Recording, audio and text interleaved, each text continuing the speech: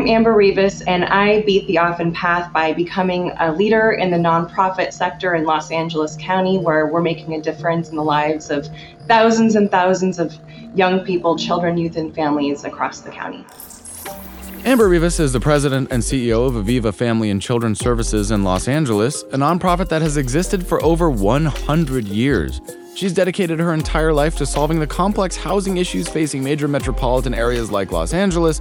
Amber has worked for nonprofits her entire career, helping women, children, and local communities with mental health and crisis intervention, foster care, and so much more. Now, she's engaged with the most vulnerable parts of society, tackling issues head-on that most of us choose to ignore. Today, we'll learn how her selfless journey has brought her satisfaction, joy, and a connection to her community in ways that are so powerful. She's proof that while judgment is easy, doing something about it is far more rewarding and noble. So here's Amber Rivas, I'm Ross Palmer, and this is Beat the Often Path. Well, welcome to the show, Amber. Thank you so much for having me, Ross. I know that there's a question that I have and that other people who are listening to this are going to want to know, and we're going to start out on a serious note here. Okay. When are you going to get serious with your life and career and do something meaningful for once? I feel like I'm still on the runway, you know? I mean, isn't it time? Isn't it time? Not yet, not. Okay. I got a few more years of fun left in me, I think. Yeah, you're just playing around. Nothing serious about what you do, and it's not like you're committed to any of these ideals. No, not really at all. Coming up on a couple decades, so yeah, I can sense that. I feel that foundering energy. All right, so you're coming to us from Hollywood, where I used to live. You're slightly more on the west side. I was slightly more on the east side. We were just talking before we began filming about what an interesting place Hollywood is in general. For those who don't know, who have not lived there, it's probably not quite what you might expect it to be. In many good and not so good ways. So first, where do we jump into your story? I mean, you have been doing this for quite a while. You've recently taken on a new position at the organization of Aviva. So let's get an overview. Where do you think we should begin here? Oh, gosh. I mean, so in December of 1983, I came, running into the world. No, but seriously, I joined this fantastic organization, Aviva Family and Children Services, back in January of this year. Yeah. I've been saying for the past 9 months that I'm new. I'm not sure how much longer I can say that, but this organization is not new. Aviva has been around for 108 years. And I can get a little bit into Aviva's story in a bit, but prior to coming over to Aviva, I spent 17 years at St. Anne's Family Services, also located in Los Angeles. And I actually started there right out of college. In fact, I interviewed during my finals week and started a week after. And I think that's really where I found my footing and my passion for the work that we do in support of the most vulnerable and disenfranchised in Los Angeles County. I started off as a childcare worker in the group home over at St. Anne's. And so I was working directly with the teens in the group home and, taking them to school and taking them to their medical appointments and sitting with them. And just hearing their stories, and it really opened my eyes to the need of this community and the importance of intervening early, the importance of really starting when kids are young, and there's so much opportunity for us to support them and help them find their way and really stay hopeful. So I think that, the 17 years that I spent in that organization, I was, of course, able to kind of ascend through the ranks and continue to find my passion in not just serving the community, but also supporting team members, building teams, helping others find their way, find their passion so that they can do that really important work with the families and the kiddos that we serve. Well, I think I speak for everybody who lives in a different part of the country. What do we know about people from California? They're all scam artists, they're all shysters, they're all sleazy, they're all up to something. So how are you ruining America? Exactly. In what way, specifically? Maybe I don't recycle enough. Yes. Because I They know might use a little bit too much intuitively, water. I know that you're up to no good. So I'm gonna tease it out in the rest of this interview. And so Okay. just we're on to you. Okay, so there are many issues, obviously, and you've become intimately familiar. So what are the issues? I guess we can get a little bit into Aviva, the organization, Sure. perhaps. What have they been doing, and what are some of the issues that they're solving today? Oh my goodness. So this organization, like I said, has been around for 108 years. It was actually originally founded as the Hamburger Home by the Hamburger family. The Hamburger family owned the largest department store in Los Angeles over 100 years ago. I'm gonna Um, try not to make a joke about this. I'm just gonna let this ride. So fine, the hamburger family. just Yes. sit back, buckle up. Okay, Moving Rob. on. Moving on. Yeah. So, and this incredible family actually started this organization to provide residential services to single Jewish women in Los Angeles. Single Jewish women that were just looking to get back on their feet. So we provided residential services and also services to help them kind of figure out what kind of career choices they wanted to make in life. Over the years, we were able to acquire this beautiful facility located right on Hollywood Boulevard, just a couple of blocks that way. It's our famous pink home, and that is where our residential services eventually transitioned to group home care for teenage girls in the foster care system and juvenile justice system. From there, our services just continue to grow and expand. We now offer mental health services countywide, all throughout Los Angeles County, including intensive mental health services. We also have a foster family agency. We provide FFA services where we recruit, train, and certify resource parents, formerly known as foster families, to take in young people that are in the foster care system.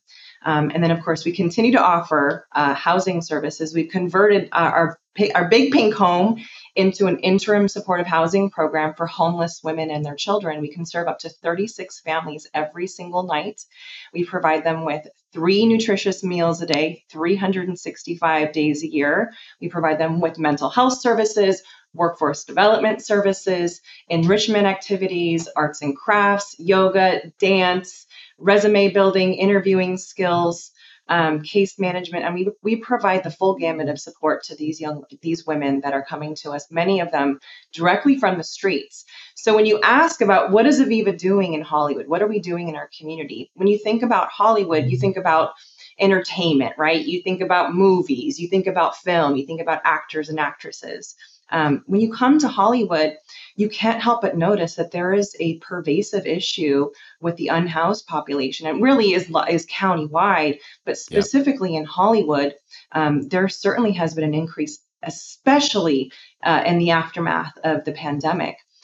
So Aviva is playing a critical role in that. We are up close and personal, and have pivoted and evolved our services to address the immediate needs that are in this community. Yeah. Well, I experienced that firsthand because, like I was saying, I live in East Hollywood, and you noticed that it was very symbolic. Before the pandemic, a lot of new shops were coming in my neighborhood, and I lived in a very interesting neighborhood that has a lot of history. And was it going up or was it going down? It wasn't so easy to tell which direction it was heading. But new stores were coming in, a bakery was coming in, there was a gym, all of this stuff. Pandemic happened, all of that got shut down. Yep. Then suddenly all these buildings that were going to become really nice parts of the community were vacant. And there was always a small unhoused, I should say, let me get my language right, encampment very near to me. Yes. But I watched the way that that grew and the way that that dynamic completely changed in the year and 2 years that followed from the beginning of the pandemic. And so Right. it is true that you really can't live in or near the Hollywood area or in LA County without being aware that, yes, there is a massive issue That's here. right. And I think some people are aware of that issue, but of course, people have very, very, very different beliefs as to how to solve the issue like that. I know Yeah. where I stand. I'm pretty sure I know where you stand on this. Yeah. But what do you think the answer is in general terms to You know, alleviating this? I don't think that there's a magic bullet, right? I think that the solution to the problem is collaboration. It's partnering with different organizations and officials that are doing something very specific in terms of addressing the issue. And it's also around prevention, right? Like, how do we ensure that we build an infrastructure that can prevent young people, that can prevent families from ending up on the streets. And so I think it really is a collaborative issue. It's a collaborative answer, and it's really meeting each and every individual and family exactly where they're at. Sometimes they just need, a partner. They just need someone to talk to. They just need someone to process, what's going on for them. And so it's, again, it's not a one answer, a one word answer. It's something where we all have to kind of take a step back and go, okay, how can we work together to solve this problem? It's making sure that we have robust substance use disorder services available that aren't, super difficult to access. The red tape around accessing some of the services that are out there can be really problematic and create a massive barrier for many of our young people and our families to get the services and the help that they need. Sometimes it's just, I need some reprieve. I need a couple of weeks. I don't need something long term. I need just a couple of weeks to get on my feet and figure things out. And some do need more long term support. So again, we have to create a spectrum of services and a spectrum of support that no matter where you are, there's something for you and it's easy to access. So how can we get access out there? And a lot of that has to do with outreach. Not everyone has access to the internet like you and I, Russ, right? So sometimes it means we got to pound the pavement and walk the streets and get to know folks and build those relationships. And in addition to collaboration, I will also say the ability to form connection with one another. I think that's incredibly important. In the 18 years that I've been in this business, the one thing that I've taken away from it is the importance of the ability to connect with one another. We are all seeking community. We are all seeking a sense of belonging. And I think that's one of the reasons why the pandemic was so incredibly difficult for us, right? We were all missing that community. We were missing each other. It's great that now, one of the bright spots, the silver lining, is that now we can connect virtually. We don't necessarily have to be in the same town or same city or even the same state or country. We can connect with one another virtually, but that's not the same thing as being in person and shaking someone's hand and giving a hug and looking someone in the eye and telling them that I care about you, right? So No. creating an opportunity for community is just so incredibly important. Well, I personally believe, if you've heard the saying that your net worth is determined by the 5 closest people to you. So I take that to the extreme. I literally only form community with people who can help me in a monetary sense. So I only ever look upwards. I refuse to associate with anybody who can't immediately financially benefit me, because that's what Instagram has told me I need to do. Right. I need to look What's the upwards. ROI on this friendship? Yes. What is the ROI? So the other thing is, okay, community, sure, all well and good, but how am I going to cast aside an entire group of people if I think of them as human beings? Because it's much, much easier if I just don't, right? Of course. It's Of simpler. course. But, one of those things, these days, I don't know, we talked about the internet, you're on social media, but obviously people there's this disturbing trend, and California is looked at in a very negative way by a lot of people, obviously, and also San Francisco and the break-ins, and Right. people are sharing these videos, Right. getting really popular. Oh, they've decriminalized crime, and people are stealing 900, it's free. There's this really pernicious rhetoric that's going around about California, and borderline, it's a failed state, and look at look at how bad these policies are, and this is an example of what we don't want. Why do you feel that these problems exist in cities such as Los Angeles, San Francisco? What do you think the reason that we're here and dealing with this is, and do you think that people have gotten that reason wrong elsewhere? That is such a loaded question, Ross. And I think the answer, as with the last question, is rather complex. I think that lawmakers and advocates see that so many folks that have ended up in the juvenile justice system, in the probation system, that have had contact with law enforcement, they're just folks that are trying to survive. They're just trying to get by. Folks that are, that end up spending, weeks, months, years in jail because they were just trying to make ends meet for their family.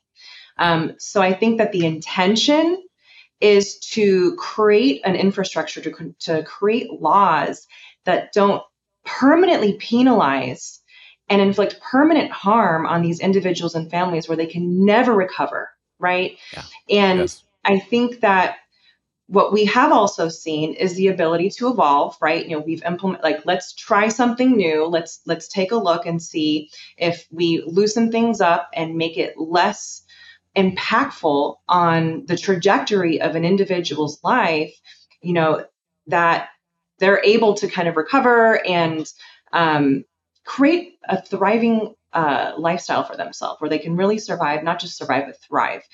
And, I think it's what they say, the pendulum, right? The pendulum swings all the way to the right. And then when we shift things up, it swings all the way to the left. And so I imagine what we're going to see, Ross, is some recalibrating. Okay, so we tried this and now it's gotten us here. Let's recalibrate and see if we can kind of shift things up. But I think that the perception is that, California is just, we love crime. And Yeah, we love it. we love crime. We And enjoy it. And there we're should be no completely blind. consequences, Yes. right? There should be Right. no Yes. consequences for our actions.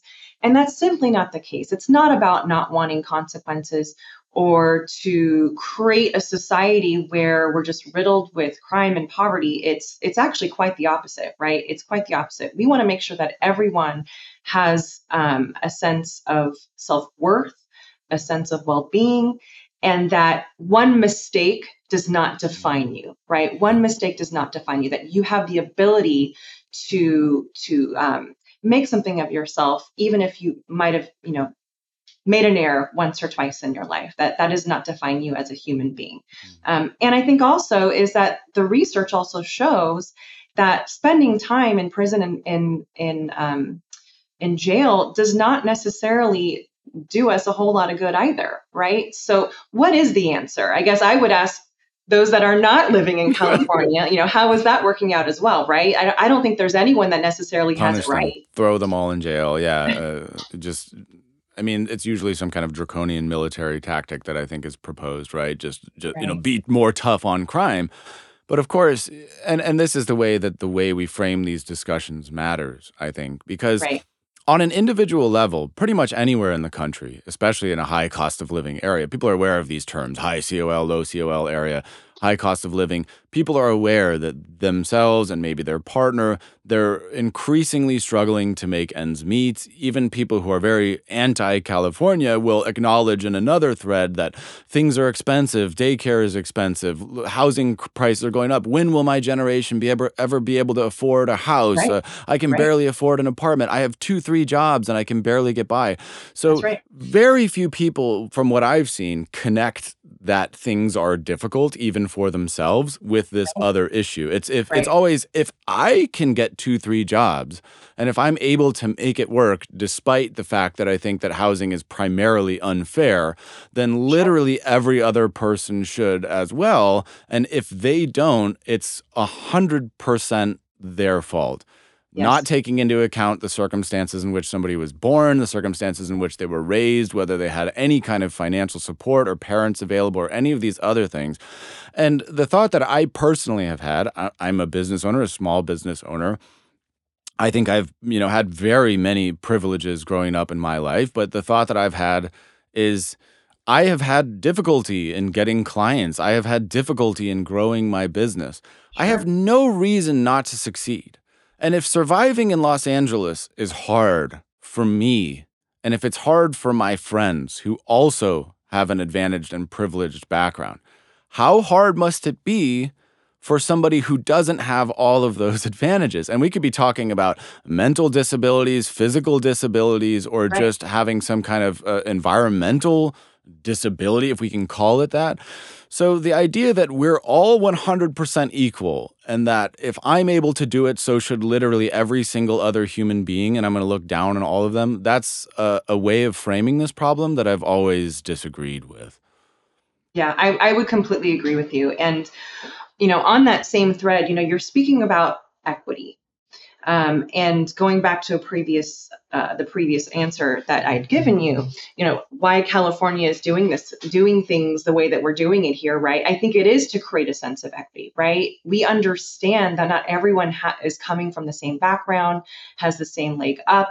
I grew up in a suburban town in Orange County, and I was fortunate enough to recognize my privilege very, very early on.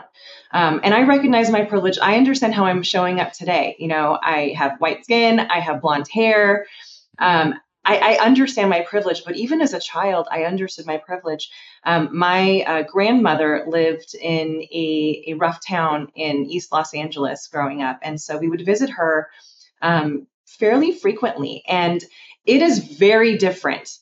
It was very different there than it was in In Orange County. Anaheim Hills, Yeah, California. sure. And my thought whenever we would visit is, wow, like why is there such a like why is there such a difference in the quality of essentially everything from the roads to the markets, the types of foods that were for sale in the market, what my grandmother had access to.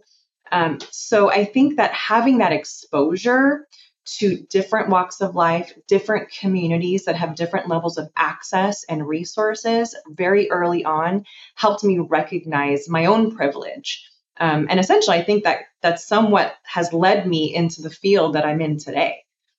So I think going back to exposure, but also connection, right?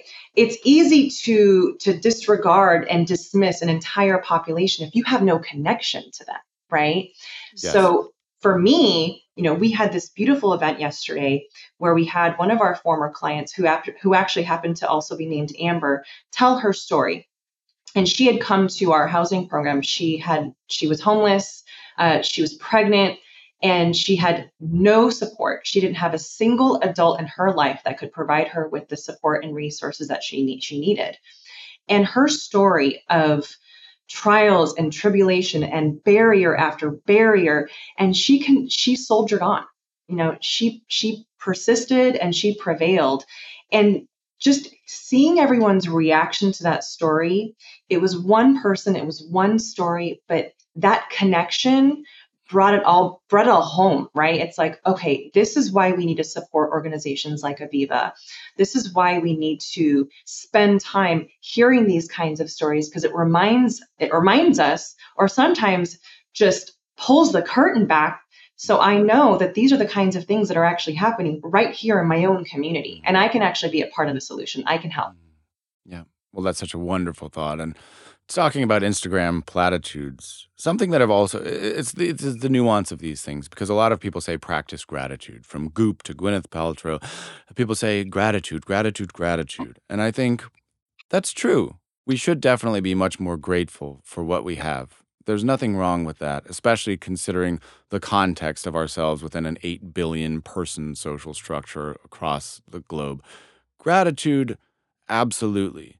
But gratitude on its own sort of absolves you of any responsibility. You say, I am grateful. Boy, I'm so grateful. Gosh, aren't I grateful? I'm so lucky, aren't I? End of discussion. I'm just grateful. Is that the end, though? Or is part of truly recognizing your gratitude recognizing that you have advantages? And is it not the human thing to do to say, given that I'm in a position to give back, should I? And what might that look like? I gotta say, I'm a big believer in practicing gratitude. Just sometimes when you're having those tough moments, you might be in a dark space. Practicing gratitude, while it might be difficult in that moment, I do believe that that's a really wonderful strategy for all of us, no matter where we are. Right? We might just be having a tough day, or we might be in the middle of a crisis, and taking even 30 seconds to go, okay, this, I'm really grateful for this right now. I'm really grateful that all my bills are paid, or I'm really grateful that I woke up this morning, or I'm really grateful that I was able to go for a walk in my community. So I do think that gratitude is really important. I also think it's important that we feel like we're part of something bigger than ourselves. And that could look different for everybody. It might be, belonging to a community where you're able to get together on a weekly basis and just kind of support one another in conversation, and to connect. But I think that giving back and being charitable, sometimes just with your time, can be so incredibly meaningful. And I think it's something that we don't talk about enough, is just how fulfilling and powerful it can be to lend a helping hand, even if it's just donating, some of your used goods, right? That it can feel really good inside, right? But so I'm not going to knock Goop. I think that practicing gratitude, She's a I can get sponsor. behind it. Oh no. I can get behind Gwyneth. I think Yes. practicing gratitude No, is actually a really, it comes from a good place. Yeah, I it believe does, that it it comes from a does. good place. So yes, I'm not trying to malign. Um, but yeah, I think that's all very true. And human connection, that's something that I've come to believe in my own life, that human connection really is the greatest single thing. And that's why I do stuff like this. Just connecting with human, that is the best part of It this is. experience, in my It is. opinion. Yeah. And that's why it's important that all of us seek out more meaningful human connections, whatever that may mean. Because I completely agree that for a while we had none of it, and we saw how lonely and bad that was. And now we still, in some ways, we live in a digital desert sometimes with remote work, and we still miss some of that. But I think we've all seen how important human connection is, and genuinely connecting with people to our happiness and well-being. This podcast is brought to you by my digital agency, Aloha. That's ALOA Digital Agency, a digital marketing agency that helps brands and nonprofits on a mission tell their story. We do website prototyping, design, UI UX, SEO, CRO, content, 3D design and video, animation, industrial design, content management, learning management systems, and our roots are in e-commerce, managing and building extensive catalogs with hundreds or even thousands of products. In short, we do everything that brands need to grow their digital presence with simple, transparent monthly pricing that you can build a la carte. So learn more at aloha.agency. That's ALOA.agency. So you mentioned that you at an early age, so you had maybe NIMBY from Anaheim Hills to IMGB to in my grandma's backyard in East Los Angeles. And you saw that difference. So you obviously committed yourself in a career point of view to these ideals from a very young age. So what made you decide to start getting actively involved in solving some of these issues? And what was the first step that you took? That's a really interesting question. I've really paused and reflected on this over the years. How did I get here? And it wasn't just recognizing my privilege or seeing the disparities between different communities, just even 50 miles away. For me, so I was an athlete my entire life. Wow. I started very young and became a very competitive athlete. I played volleyball in Okay. high school, and that was a huge part of my life. I think that if you were to ask anyone in my immediate circle to describe me in one word, I think 90% of them would use the word competitive, and I'm okay with that. I'm okay with that. So, I played competitive sports in my youth. And, as I was getting ready to graduate my senior year in high school, I had an unfortunate situation with my high school varsity team that led me to really pause and reflect and ask myself, how did this happen? Um, I ended up kind of giving up sports for many years after that, which was the antithesis of who I thought I was as a person. It was such a huge part of my identity. And it made me actually curious. I wanted to understand what happened. So I decided to pursue, the study of psychology in college, and that I didn't think that was going to be my path as a child. I wanted to be a heart doctor. I want to be a cardiologist. So it was a completely different trajectory for me. And in my studies, I felt so connected to it. And I did some volunteer work with a young boy who had autism. And, even though I was working with just one person, the opportunity to give back and to see progress and to connect with this young boy, all with the purpose of his growth, it changed me. It was a pivotal moment for me. And so that's essentially kind of how I made the decision. All right, this is what I want to do. I want to find a way to give back. I want to find a way to connect with people and make sure that everyone has the same opportunities that I have been given. So, that's how I ended up at St. Anne's, working in the group home. I didn't even know what group homes were. when I started there. I was like, oh, okay, this sounds really interesting. They're obviously in the foster care system. I knew that the foster care system existed, but I really had, in my early 20s, I had no idea the depth and the complexity of the foster care, the child welfare system, especially in Los Angeles County. Mm. So my path has been kind of fascinating. It started with, sports and competition and, being a part of a team and trying to figure out, you know, how did I get here? I spent, my entire life working towards this goal, and now it's not something that I see myself doing anymore. How did this happen, and how did it happen so abruptly? So in my journey to understand it, that's where I found the connection, and I found the purpose, that has led me to where I am today. That's what an amazing story. I love that. Um, do you feel that sense of purpose on a daily basis? We just talked about gratitude and getting through times when times are not so great. Do you feel that having a mission versus a job has materially changed your life? Does it help you get through the tough times easier? 100%. 100%. I feel a sense of purpose each and every day. And don't get me wrong, Russ, there are days that I struggle. There are days that I'm very, very challenged. Just the sense of responsibility that I put sometimes on myself. Mm. But knowing that I'm part of something bigger, and that my why is these kids, it's these families, it's seeing them and knowing that even in my role, I'm not working directly with them, but even in my role, I can play a small part in them, creating a safe and thriving world for themselves and their children. That it's so meaningful to me, and it's interesting that you asked that question, because I have friends and family members that do very different work than me. In fact, most of them are in completely different industries than I am. They're accountants, they're attorneys, they're designers, they're artists. And they have their sense of purpose. They have their passion. Um, but for me, it's like I'm not the kind of person that I can just clock in and clock out. When I'm here, and even when I'm not here, I am 100% invested in the outcomes of not just the people that we serve, but the people that are doing the work.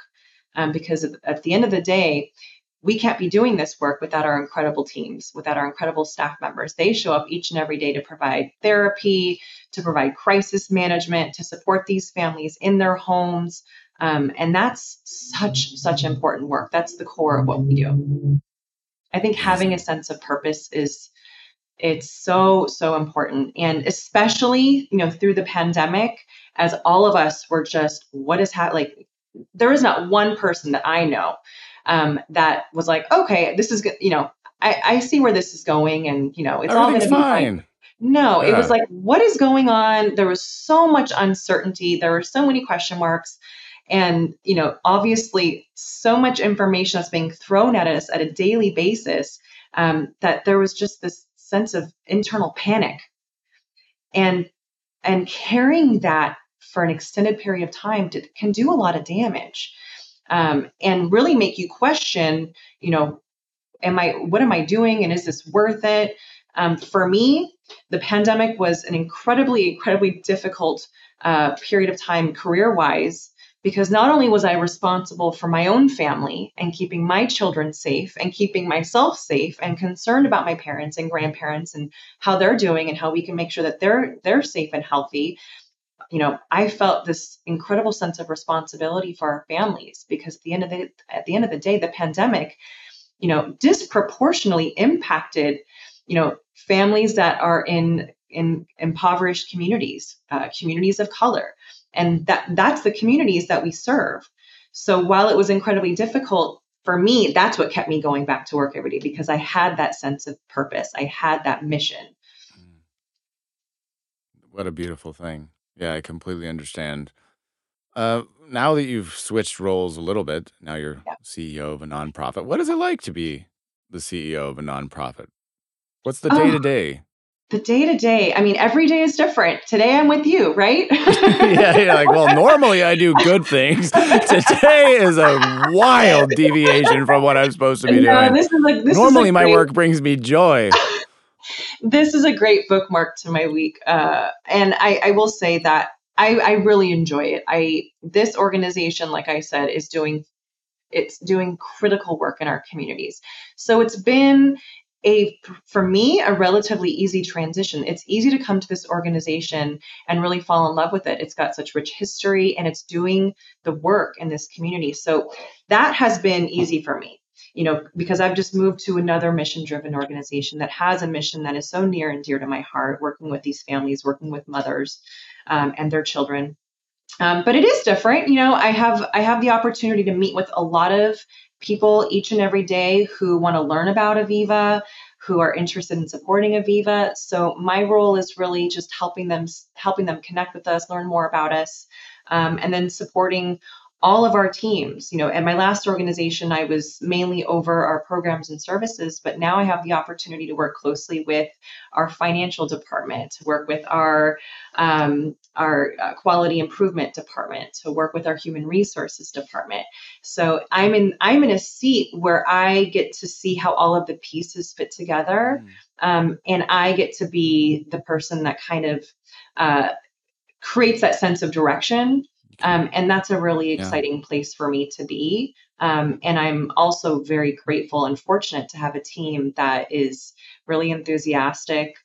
They're so passionate and so hardworking, each and every one of them. And really, I'm only as good as my team, and so that's an exciting thing for me, is to be able to build my team and support them in each of their endeavors, and supporting each and every department that essentially supports the organization and supports our families. So that's wonderful. We know that these things, and there have been many different discussions on what to do. Some people say bulldoze all of the golf courses, put up low income housing, etc. I personally love playing golf, so that one stings a bit. But if it has to happen, it has to happen. I'll accept it if we need to. I will say this, Ross. I do enjoy a round of golf every now and then. I'm not very Hey, good, so okay. but I do Especially enjoy a because the round. municipal courses in LA are amazing. They're incredible and they're not that expensive. But yeah, so we know that these things cost money. And like we talked about, we're not quite sure what the best way to handle these problems. Where should the money come from? So when it comes to an organization like Aviva, obviously you must incur significant expenses in running the house and supporting all of these families. So what is the financial structure that allows Aviva to operate? Is it donations? How is this happening? That's a really good question. So, in total, about between 85 and 90% of our budget comes from government contracts. So, we have contracts with Los Angeles County Department of Mental Health, with the Department of Children and Family Services. We also have a contract with an organization called People Assisting the Homeless, or PATH. That organization is what essentially funds our Wallace House interim supportive housing program. Um, Unfortunately, and this is the case with most government contracts, those funds do not cover the full cost of care. Certainly not the full cost of care based on the type of quality of service that we want to provide our families. So that is where our fundraising efforts come in. So about 10% of our budget comes from fundraising, from investments, from individual donors, from foundations. So a lot of my work also ties to that too. It's getting the word out so that we can make sure that we're getting the support that we need to fill that gap, so we can provide not just the bare minimum, not the basic services that our families need. They need more, and they deserve more, frankly. And that's really kind of where all of it kind of comes together. We spend a lot of time getting to know individual donors and hearing, what their interests are, and sharing with them our mission and getting them excited about what we do, because we're doing some really great stuff here in Hollywood. That's undeniable. All right, on a personal note, are you optimistic about the future or pessimistic, and why? I'm certainly optimistic. I am hopeful each and every day. I don't think any of us could be in this line of work if we didn't stay hopeful.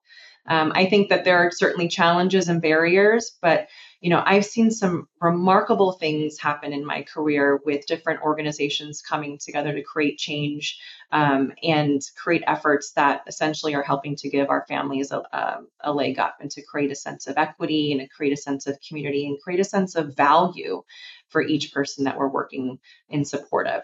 So I stay as hopeful as I can. That's how I get out of bed every day. That's how I sleep at night. I don't think that I could be in this work if I, had a sense of doom, every single day. We're all hopeful. And I think part of that, Ross, honestly, is because I have seen tremendous, tremendous work. I have seen families that have overcome, you know, incredible circumstances that, it would be hard for you to believe, but they prevail. They're able to overcome because of their adversity. They're so strong, and it's inspirational each and every day. So that's what I stay close to. That is my why, is seeing that the work that we're doing matters. It is making a difference. So that's going back to hearing those stories. That's why I think it's so important, because it grounds us. It grounds us to the mission. It grounds us to the work. So I think that for me, I try to stay focused on my why, even when the going gets tough. Well, all jokes aside, that is absolutely beautiful, and there is a reason you're on this show. It's not just a constant peppering of sarcasm. Uh, it's just like, geez, come on, give it a rest. It's beautiful. And I knew the moment that I learned about your organization that it was something that I wanted to feature. I'm very glad to have this opportunity to speak to you. If things go well in the next 5 or 10 years, what do you think the most realistic, best outcome from your point of view would be to 5 to 10 years of success? For the organization or for the community at large? I suppose either, however you interpret that.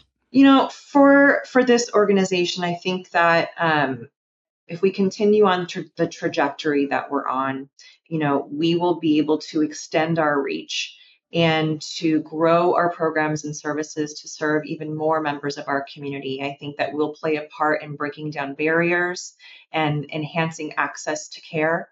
And I think that that will be possible as long as we continue to build upon the partnerships that we have created here in Hollywood, working closely with Hollywood Forward, working closely with the Hollywood Food Coalition, Hollywood Partnership, continuing our partnership with the Department of Mental Health, and really being an advocate. But I think it's going to take work. It's going to take a lot of intentionality. We have to be really thoughtful and strategic with how we are addressing each area that we come up against. But I'm hopeful that we will see through our growth a decrease in the unhoused population. We're really focusing on women and families, and that is the most disproportionately affected community when it comes to the unhoused population. So I think continuing to focus on those areas that need additional supports, services, and supports. I think also continue to increase our efforts around substance use support, SUD, and again, it's all about increasing access to care. I think that's probably one of the largest barriers that we see. It's just really tough to access care, and there's so much red tape, right? So how can we make it easier for folks to get services? And on top of that, I think a lot of work has been done to address the stigma that has existed for many years around mental health disorders, going to therapy. I think that we've made a lot of progress there. I think even just 10, 15 years ago, True. it felt different to talk about going to Yeah. therapy or asking for help. So I think that we have to continue with that work. I don't think we're done yet, but just continuing to educate, everyone, and starting early, making sure there's better access to quality mental health support in schools, making sure that our teachers have the support they need to address those issues in the classroom. Because our teachers are really sometimes are the frontline support, right? They're the ones that are seeing some of the behaviors in the classrooms that are usually indicators of something much bigger, right? Something, like trauma in the home, or, something else much more serious that might be going on. So making sure that we're supporting our teachers and giving them the supports and the resources so they can do their work, they continue to educate our young people, but also recognize when something is going on, and they can link those kids to the care that they actually need. So continuing to do work around education and just getting rid of that stigma. It's okay to ask for help. I love it. I love every single part of it.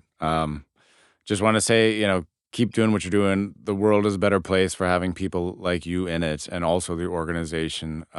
It's incredibly rare, but incredibly powerful to come across somebody who has committed themselves in the way that you have. And it's certainly a great reset for me personally, just to be reminded. Again, we talk about doom and gloom all the time, but to be reminded that there are really good people out there who have their hearts and minds in the right place. And clearly, you are a shining example of that, and I look forward to you being able to achieve all of your goals and more in the next 5 to 10 years. So keep on rocking. If nothing else, this is just a little rah-rah, good job moment.